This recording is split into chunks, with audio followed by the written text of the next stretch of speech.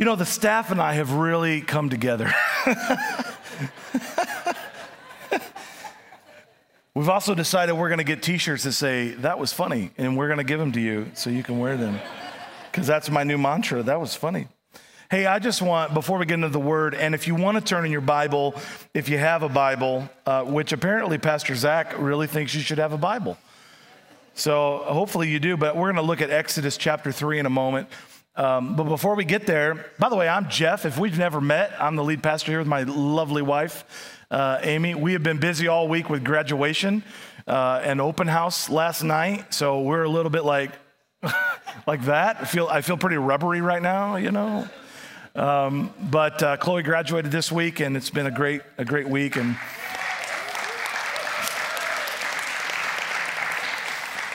she's real excited. We're excited to get up here. And speaking of that, we move on June 15th, and so that's 2 weeks from this Wednesday. We would really like some help.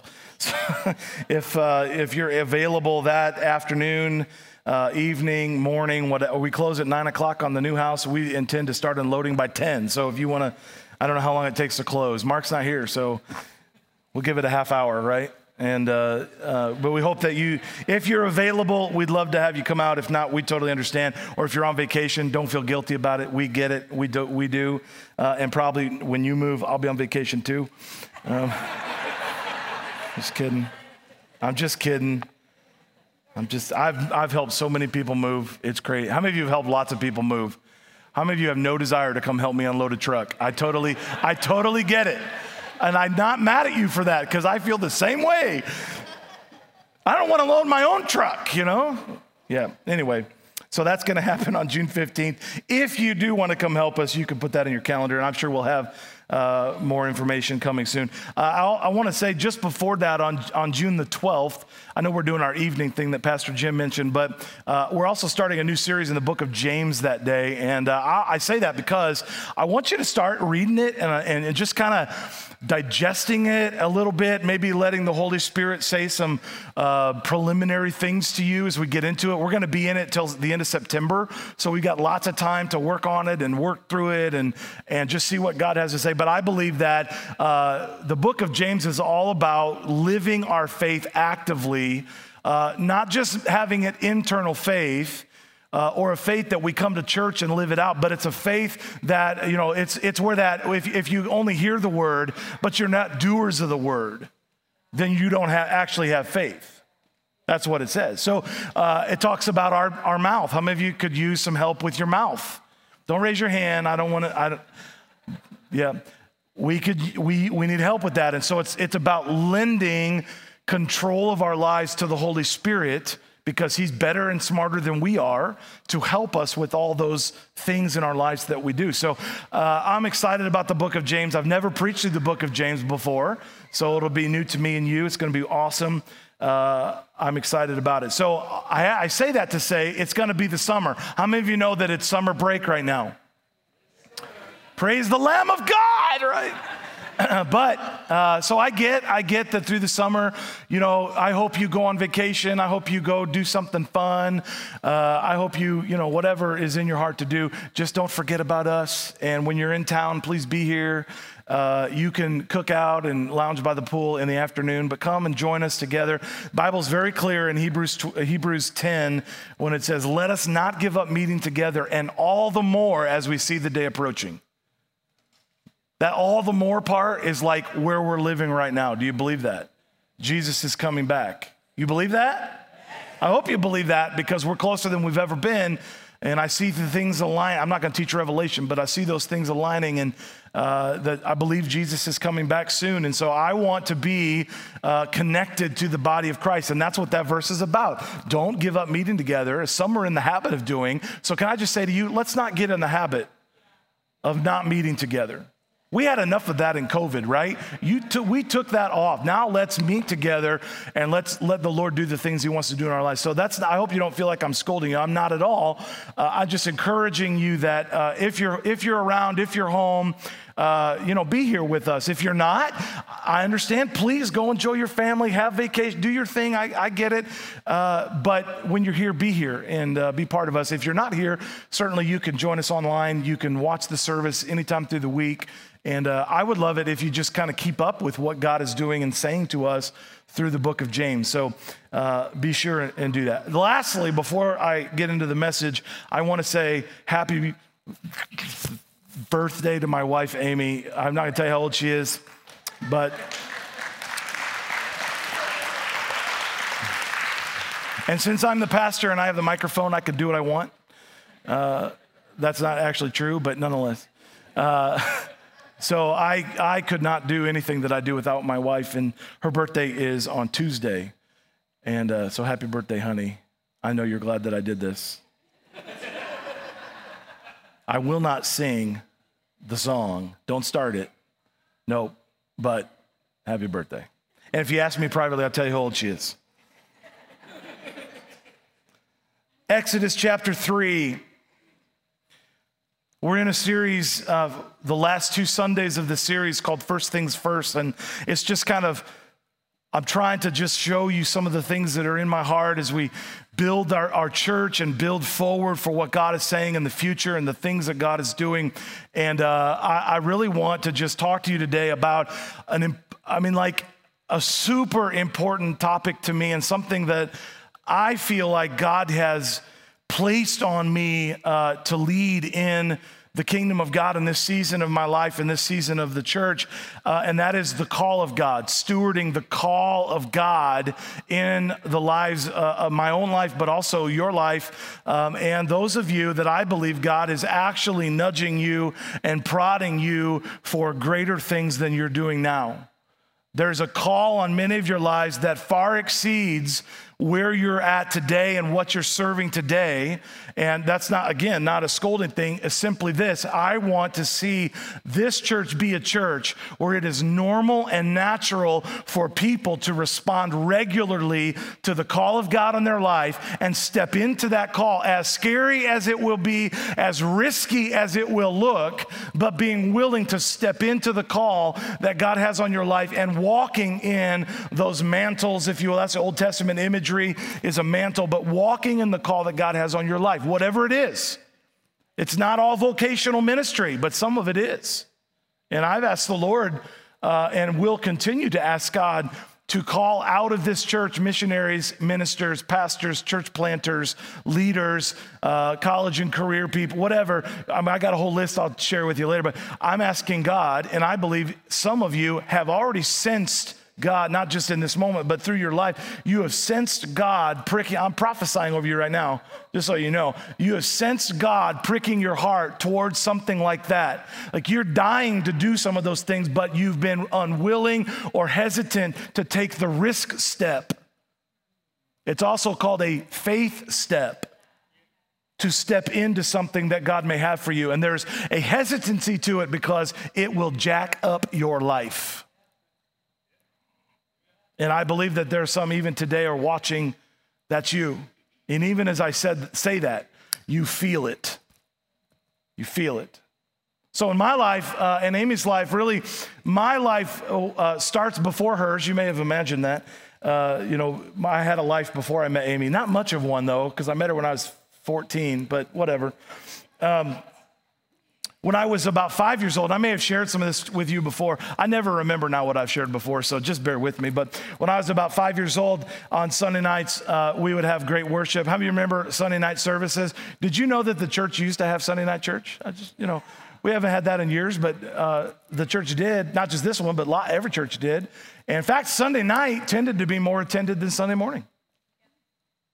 And so my grandfather would preach and we'd worship and he'd preach and I'd play with my trucks and whatever during the service. And true story. And he would come get me towards the end of the altar call because people would come to the altar and they would pray for, an hour sometimes just seeking the Lord at the altar on a Sunday night service. And Grandpa would always come and he'd get me, and I was 4 or 5 years old, and he'd grab my hand, and I think there's a picture somewhere of him walking on the altar with me holding my hand, and I didn't care. I was like, oh, this is amazing, But eventually he'd take me on stage, and that was when pastors sat on the platform. Everybody, you remember that?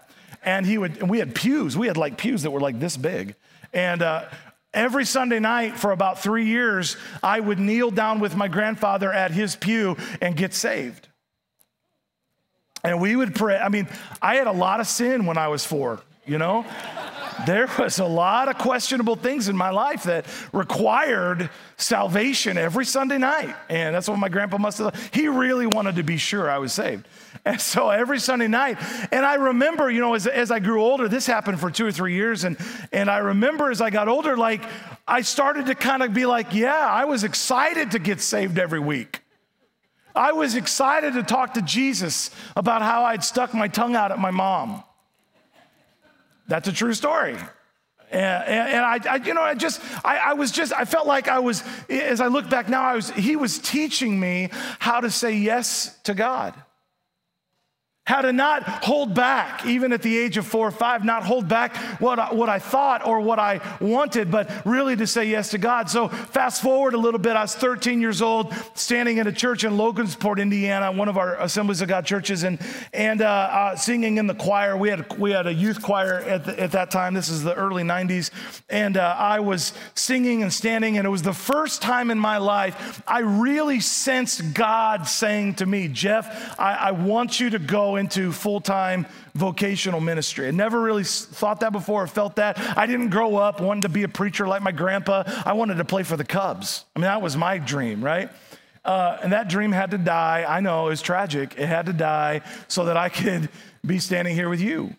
But when I was 13, it was the first time I really felt that call of God in my life. And, you know, as a 13-year-old, you don't really know how to process that. But I knew that if God called and I said yes, that God would help me. Fast forward again to 7 more years when I was 20 years old, and I was playing basketball at Central Bible College. I was a lot skinnier than I am now. That's a true story and funny.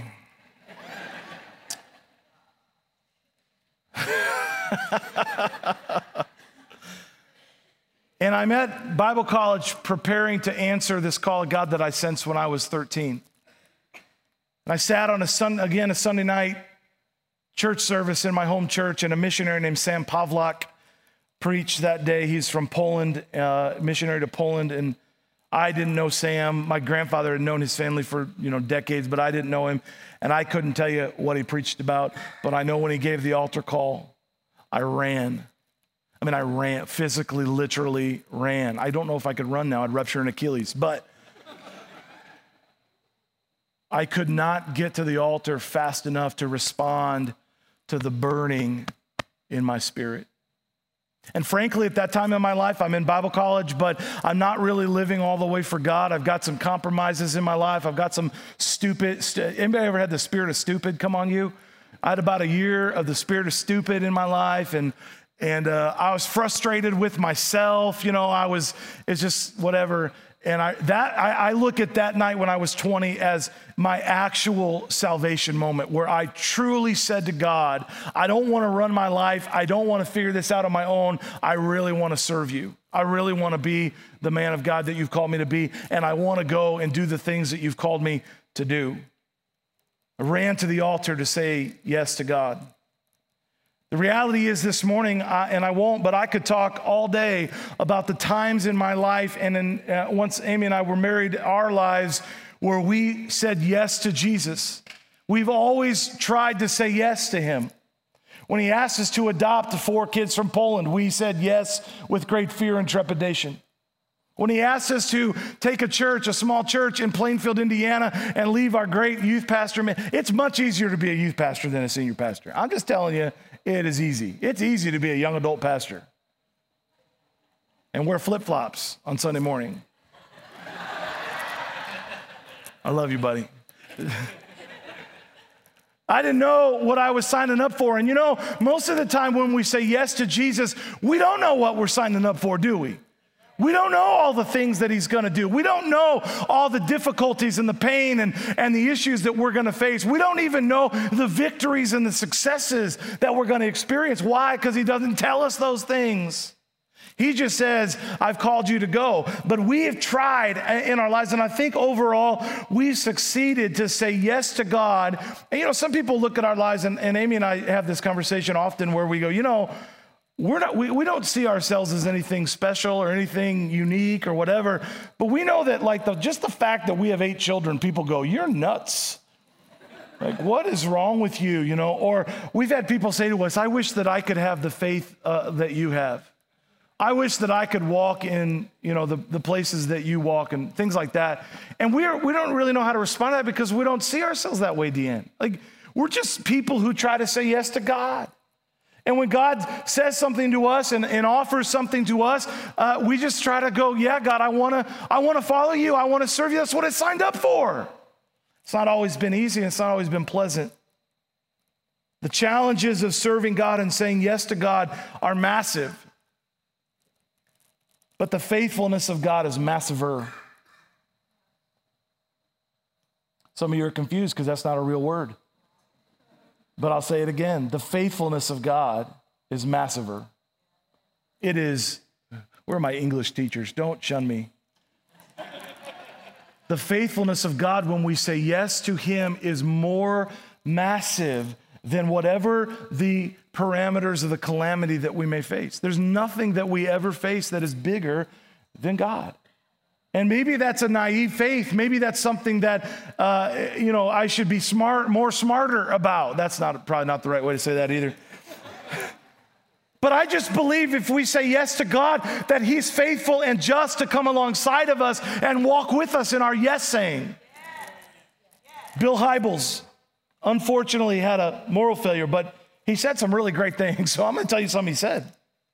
He said, what wrecks the heart of someone who loves God is often the very thing God wants to use in their life to do something that under normal circumstances they would never attempt to do. In other words, when God wrecks your heart for something, when he offers you an opportunity to say yes to his calling, and it wrecks your heart and it messes you up, like when I ran to the altar and wept for an hour and prayed and cried and worshiped and all these things happened to me in that moment. What wrecked my heart were the lost people in the world, were the orphans in the world, were the people who, if they never connected to God and never walked in what God had for them, the danger is that they would miss the ultimate call to be with him in heaven. And I could not and still cannot fathom that idea that there are people that we just cannot reach or we will not reach because we just don't want to or don't feel like it. Man, that messes me up. And I want to see people come to Christ. These are sort of burning bush moments in our lives.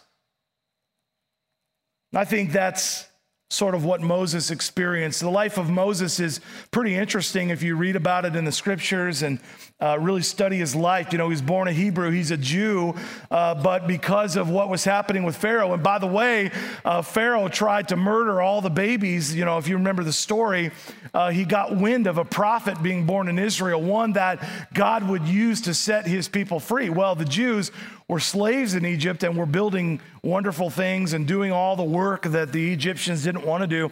And so Pharaoh got wind that a baby was going to be born that was going to lead the Israelites to freedom, and he could not handle that. So he decided to go and murder all the little babies, all the boys, especially 2 years old or under, something that Herod, King Herod in the New Testament mimicked when he heard about the coming Messiah. It's just interesting parallel. That's all I'm saying. And so Moses was hidden in a river and picked up by the princess. What's interesting is as the enemy tried to eradicate the call of God and what God intended to do for his people, God hid his solution right under his nose. Like, that's only something God would do. I'll show you, Pharaoh.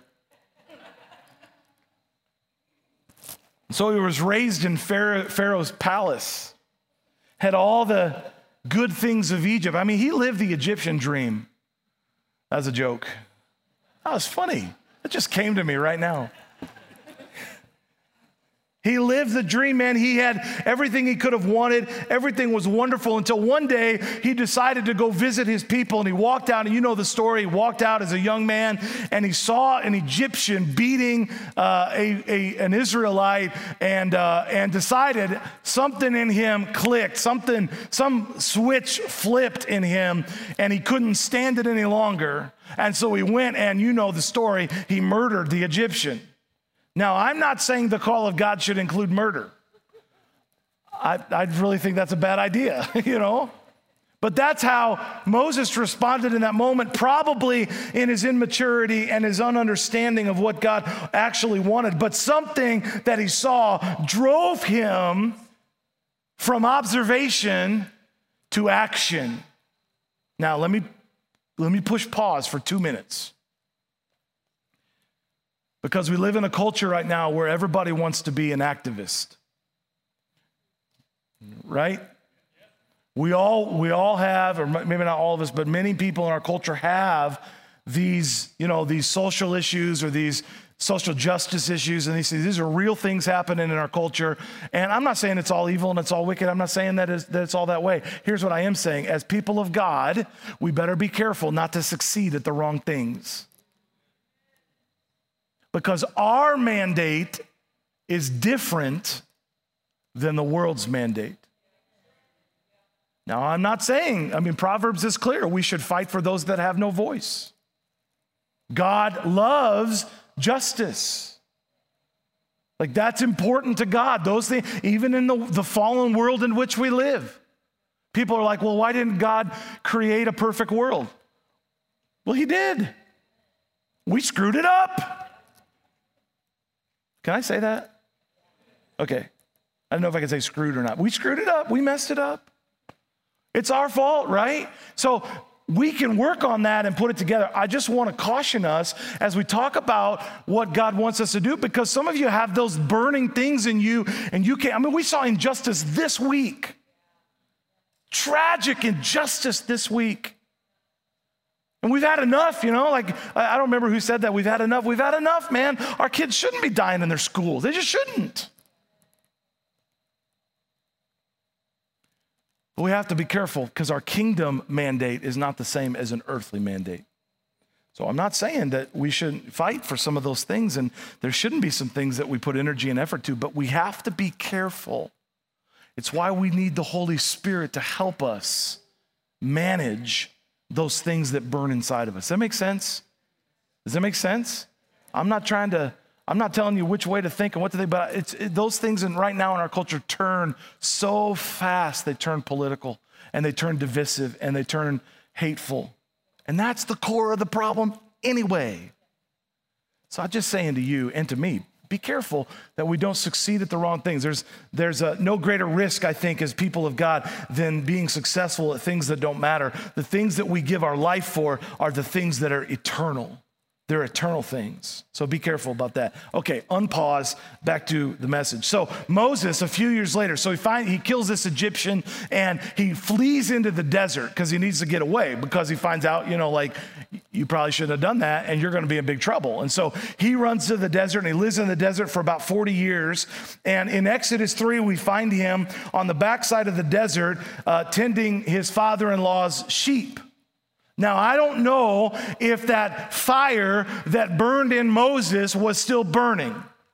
I don't know if that fire that caused him to kill that Egyptian was still, there were still embers there, or it was still, he's still frustrated and angry, whatever, or if he had totally chilled out and he's just on the desert taking care of sheep. Now, I don't know. The Bible doesn't say. What it does say is this, that God met him in a burning bush, which I think is interesting that, Moses had this burning fire, and now God meets him the same way with the fire that is not consuming the bush on the mountain of God. And the angel of the Lord appears to him. It's in verse 2, and it says, in a blazing fire in the middle of the bush, and Moses stared at it in amazement because it was burning but not consumed. And Moses said to himself, why isn't this bush burning up? That's a logical question. He must not have seen the angel. When the Lord saw Moses coming to take a closer look, God called to him from the middle of the bush, and he said, "Moses!" And Moses said, "Here I am." "Who's calling me?" And God said, "Don't come any closer. In fact, take off your sandals, for where you are standing is holy ground. I am the God of your father, the God of Abraham, the God of Isaac, and the God..." Can I just pause and say, that's a revelation of God? Moses has had, we just prayed about that? Moses is having a revelation of God. He never met the God of Isaac and Jacob and Israel. He was now meeting him. Moses heard this. He covered his face. And the Lord said, "I have certainly seen the oppression of my people in Egypt. I've heard their cries because of their harsh slave drivers. Yes, I'm aware of their suffering, so I have come down to rescue them from the power of the Egyptians and lead them out of Egypt into their own fertile and precious land. It is a land flowing with milk." I mean, he's building up the land, right? It's going to be an awesome place. "Look, the cry of the people of Israel has reached me, and I have seen how harshly the Egyptians abuse them." Stop right there. Because so God might say that to you, something like that to you, and you say, "Yes, get them, God. Yes, God's finally going to do something about this place." And Moses, in his mind, as he listens to the word of the Lord, is no doubt thinking the same thing. He's like, "Awesome, God. I'm so glad that you've come down. I'm so excited to see what you're going to do. Man, this is going to be amazing." And then God speaks, verse 11. "Now you go, for I am sending you to Pharaoh. You will lead my people out of Egypt." That's not what you said, God. You said that you came down so that you could lead them out of Egypt. What are you talking about me for?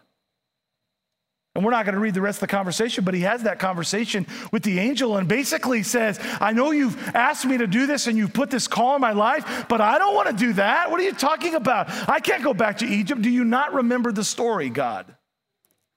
God, do you not remember who I am, God?" You know, those are the same excuses that we make when God calls us, right? "God, I don't think that you're calling the right person. Did you forget how messed up that I am? Did you forget how much sin is in my life? Did you forget the family I come from? Like, did you forget all? Like, God, I'm doing good just to exist in this moment. Surely you're not calling me." And God says, "I don't make mistakes. If I'm calling you, it's because you're the right one." That's what he says to Moses. And Moses makes all these excuses and tries to talk God out of it, but it doesn't work. Why? And I think this is one of the reasons. Because that day that Moses succeeded in the wrong way, when he murdered the Egyptian, something started in him that I call, and that Bill Hybels actually calls, holy discontent. It's a discontent that is holy. It's not just a frustration over things that you don't like in our world or in our culture or in our system. It is a holy discontent. It's something that is maligning the kingdom of God, that is causing brokenness and difficulty in God's kingdom advancing. That's what makes it holy and not just grumpy. It's a holy discontent. It's a burning bush moment. Moses has an epiphany, a revelation of Christ or a revelation of God, where this holy discontent, his frustration aligns with God's frustration and things that God wants to correct. And now we have something. Now God has his emotion and his feelings enacted through a person who is willing to say yes to him, who's willing to go the distance, who's willing to take the risk, even though reluctantly. See, it's a calling that God puts on Moses' life, and it's a calling that God puts on our life, a thing that God has ordained, has planned, has purposed. You cannot escape it. In fact, I would submit this to you. The Bible says that the call of God is irrevocable. That doesn't necessarily mean what we always say that it means, that If you're in ministry in some way and you have a moral failing, you still have a call in your life. I believe that that is true, but I believe it's true for people who say no to the call. That the call of God is still on your life. God does not remove it. I've been convinced of this. The called are not born. They are not groomed. They are not planned, at least not by human thought. They are not elected. The people that God calls are simply willing to say yes to Him and take up the burdens that are burning deep in the heart of God to effect change in the kingdom of God and in the world.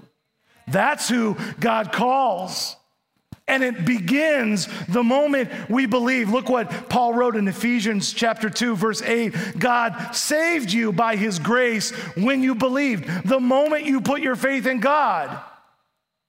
And it's almost like this. If you read this, well, let's read the verse. And you can't take credit for it. It's a gift from God. Salvation is not a reward because you're amazing, so that nobody can boast about it. For we are God's masterpiece. But why? Why are we His masterpiece? So He can put us in His trophy case or hang us on the wall?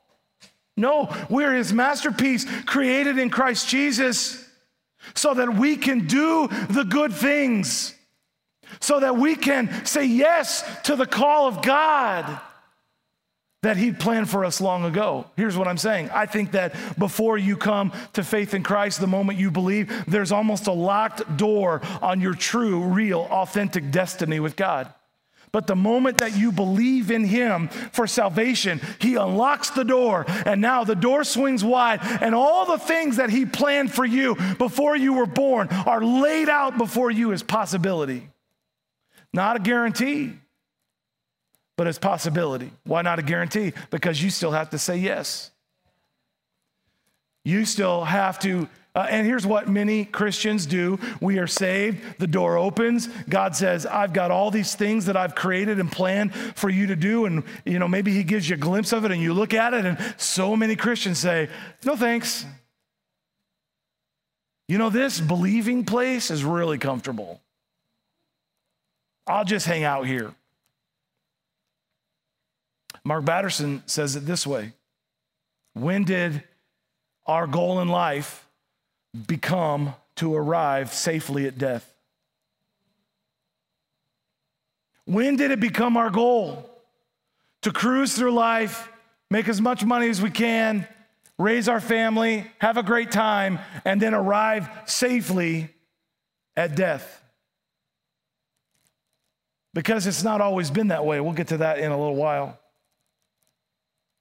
So I want you in your mind right now to go to that place in your life, that place where you met God, that place where He began to, I say it this way, He began to initiate to you. He began to prod you. He began to put something in your life of passion and of drive for His kingdom or for orphans or for the lost people or for whatever, fill in the blank, whatever it was that He began to put into your heart.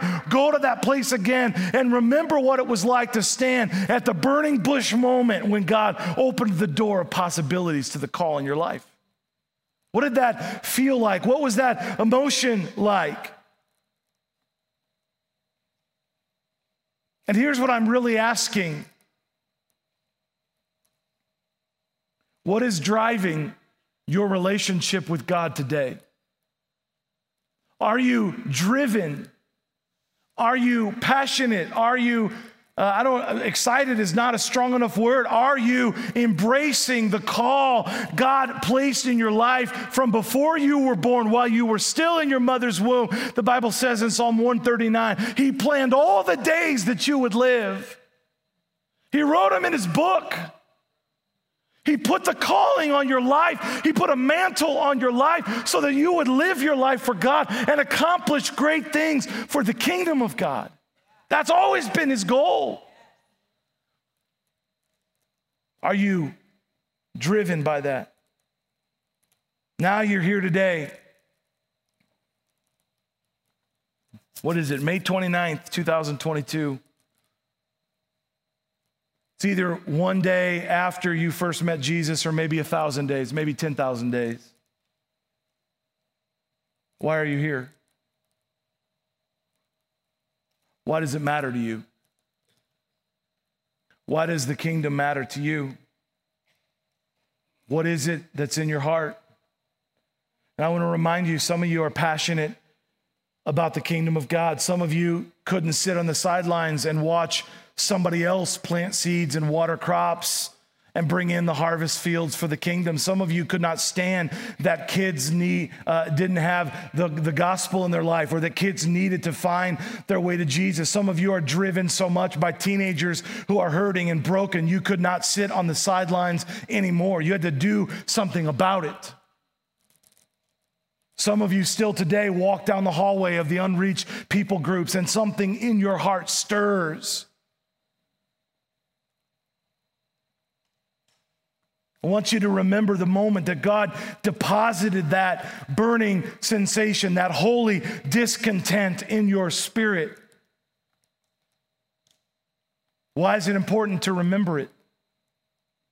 Because it's easy to forget the why and replace it with routine.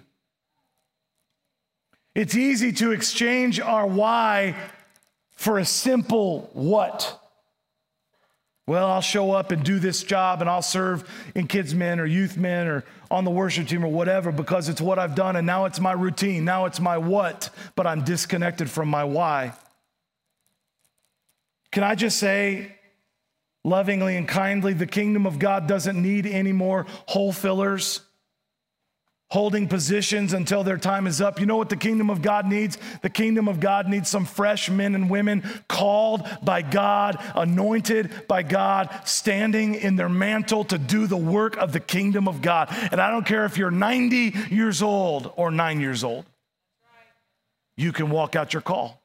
You can live in the call that God has on your life. We don't need any more hole fillers. We don't need anybody to sign up for Mega Sports Camp just because Pastor Jim talked you into it. We need some men and women to step into a calling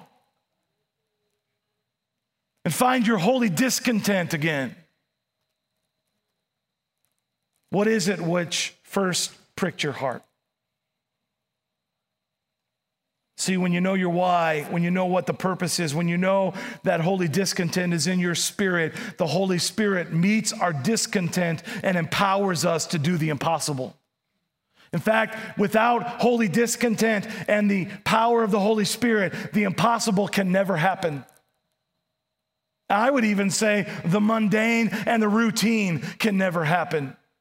It requires men and women who say yes to the call of God, empowered by the Holy Spirit to accomplish His mission. Nothing less. Amen, Pastor.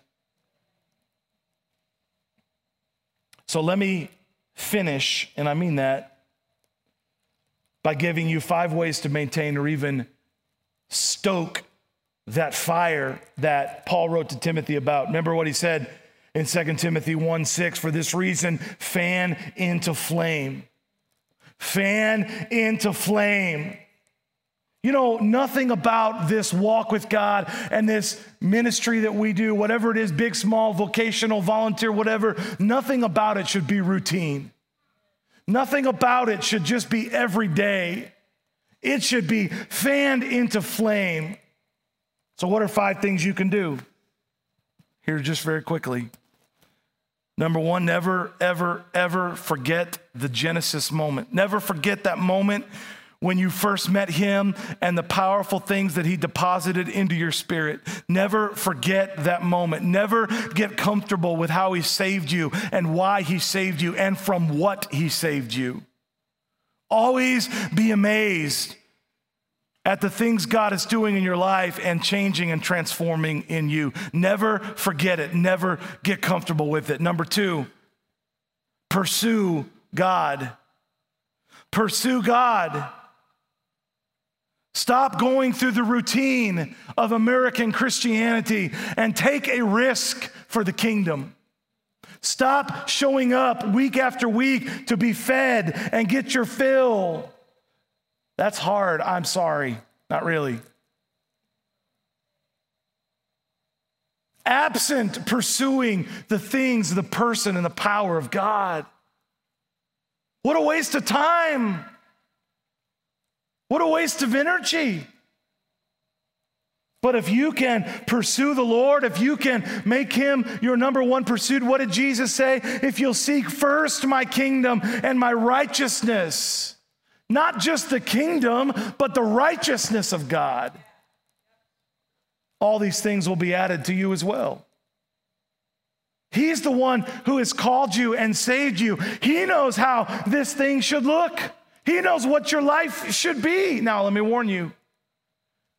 If you pursue God, if you throw the gauntlet down and you become a man or a woman of prayer, a man or a woman of his word, a man or a woman of worship, and you pursue the things of God with all of your heart and your soul and your strength and your mind, you better get ready because God is going to mess your life up.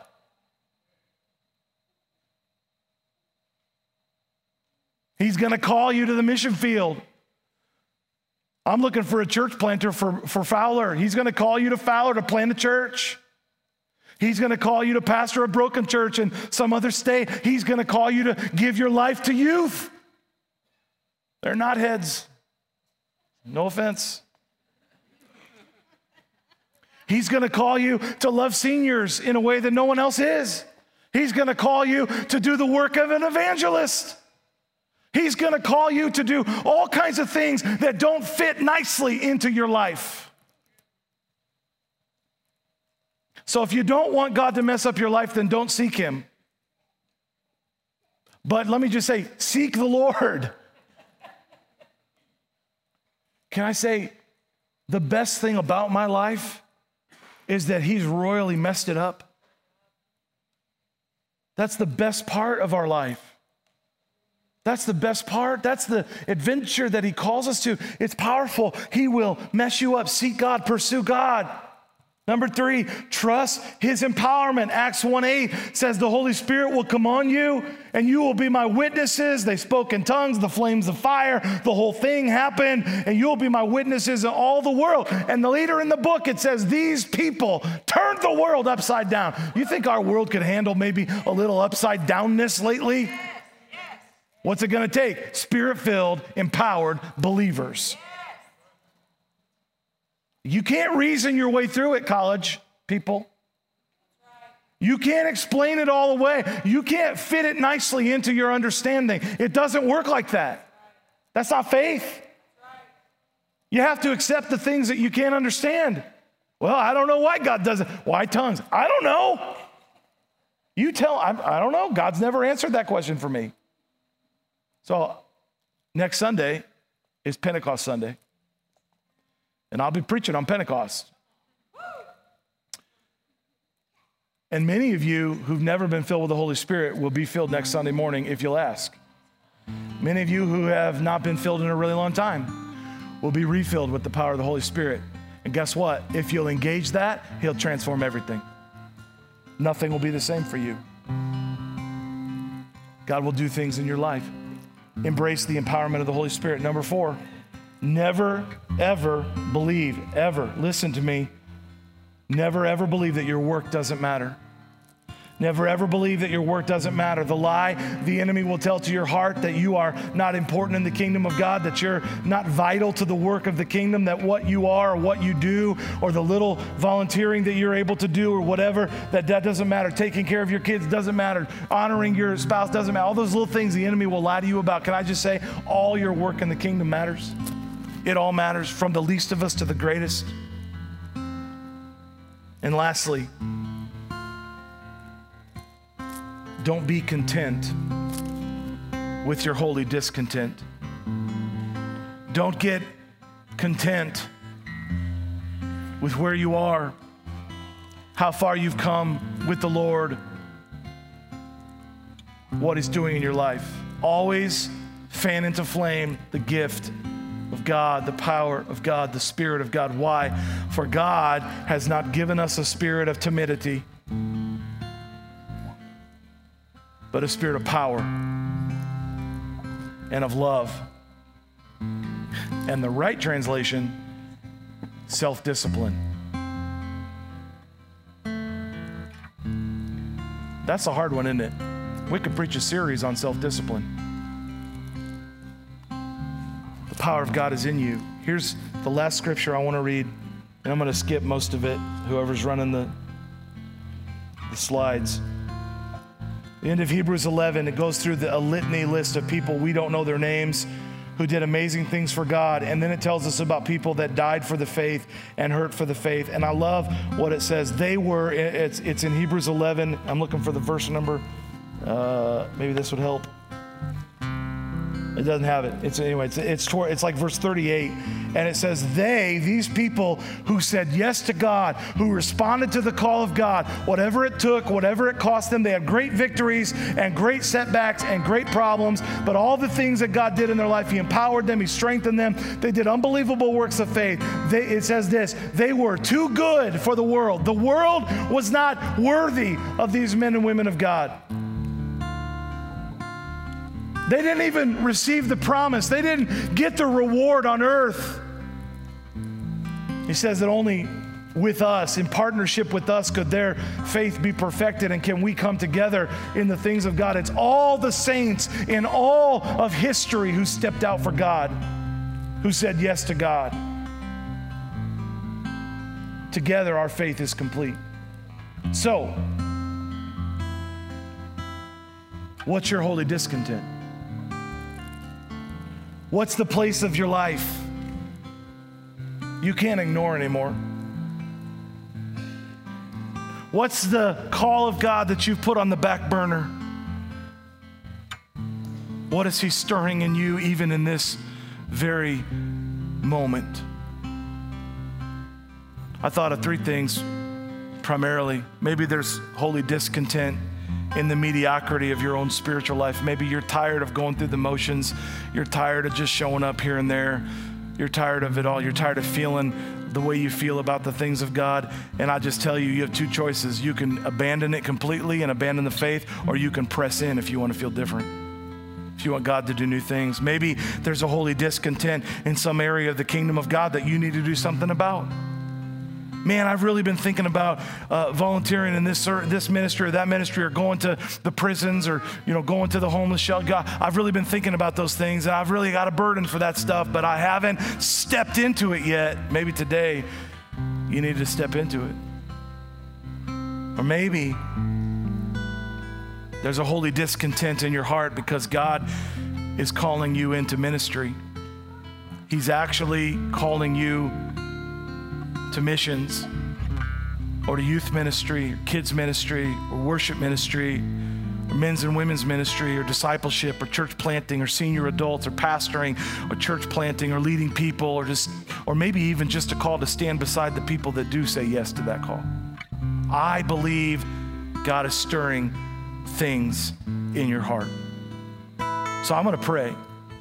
And while I pray, I want to ask you to hear, to sense. He's a spirit, so we sense Him in our spirit. What is He stirring in your heart? Father, thank you.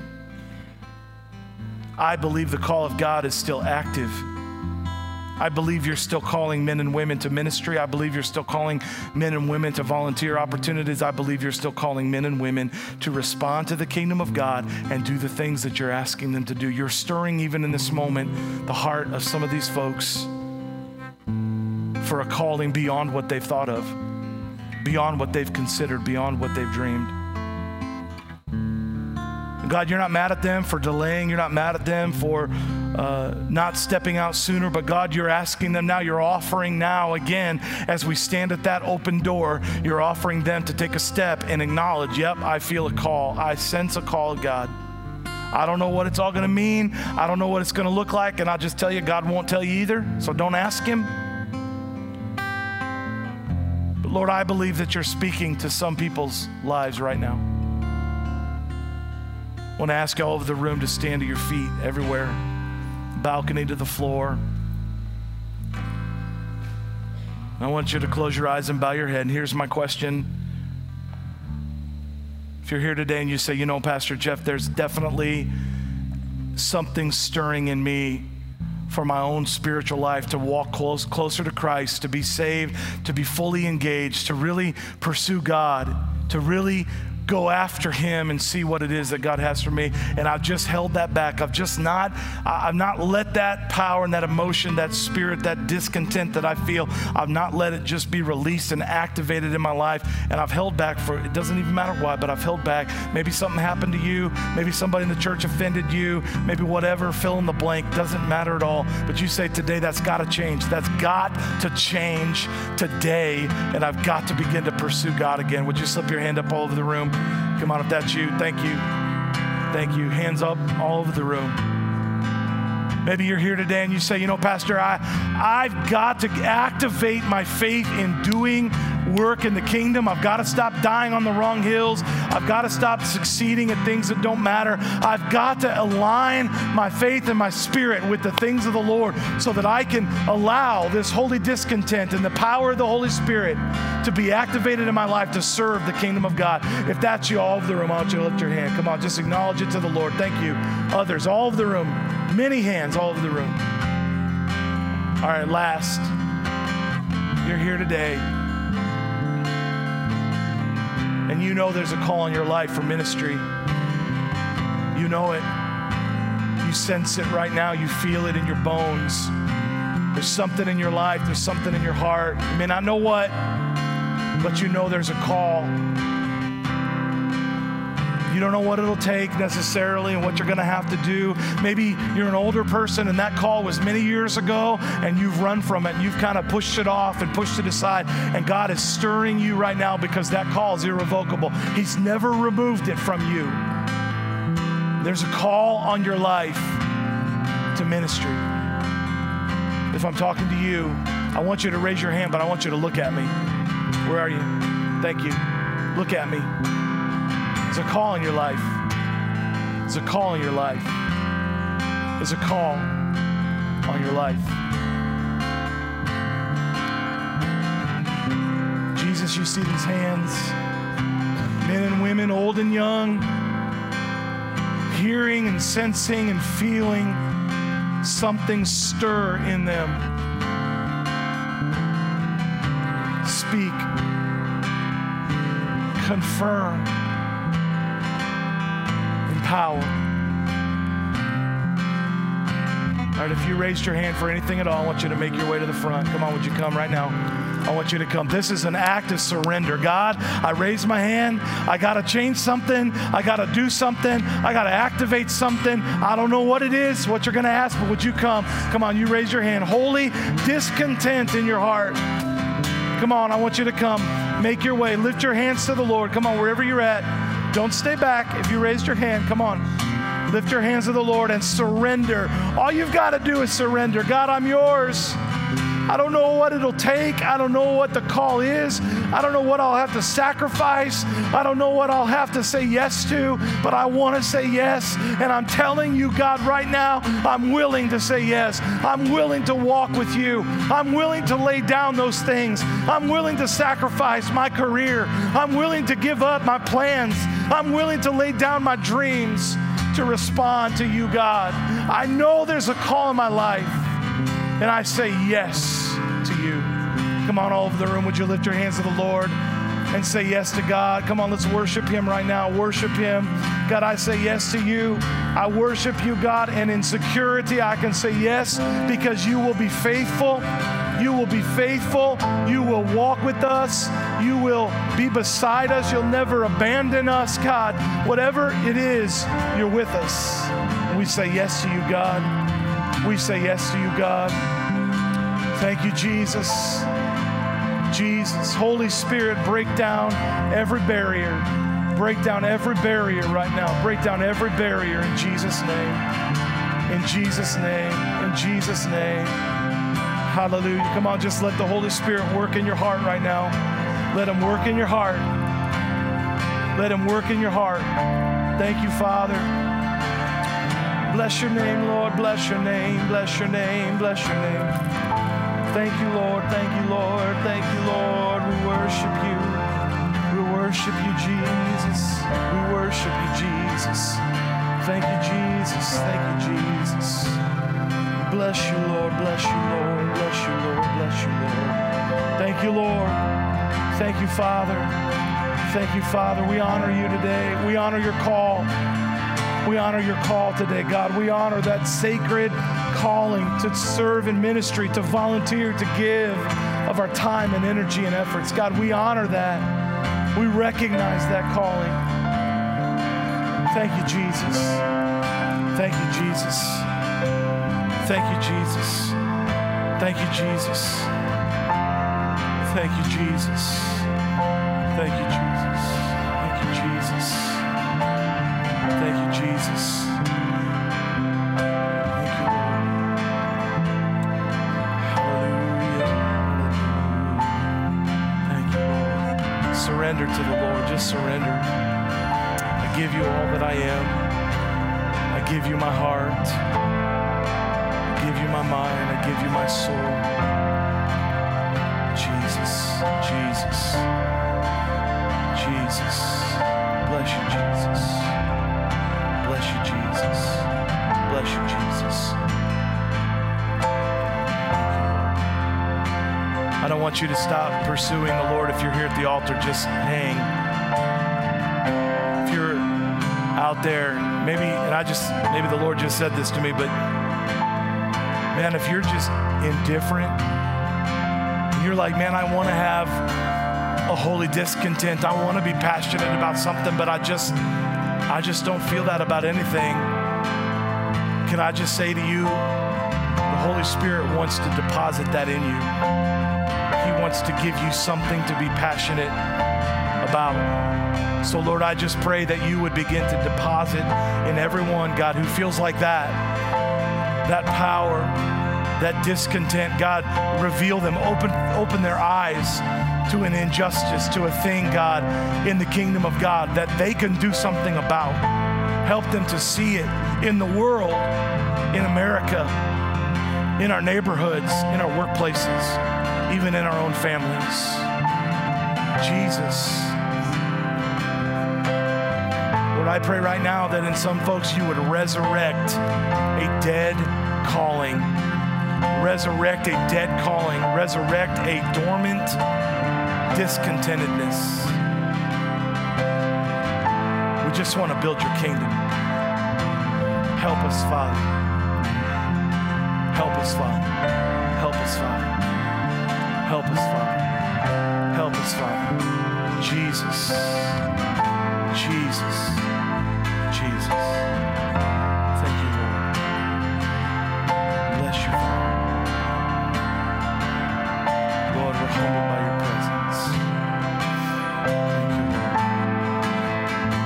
I'm not going to stop what's happening at our altars, many being touched by the Lord, but if you need to go, God bless you. I love you. I hope you have a great day. I don't want to hold you longer. If you're ready and you need to go, God bless you. I love you. Please come next week. It's going to be a great Sunday. Let's hang out here for a little while. Our worship team will lead us in worship.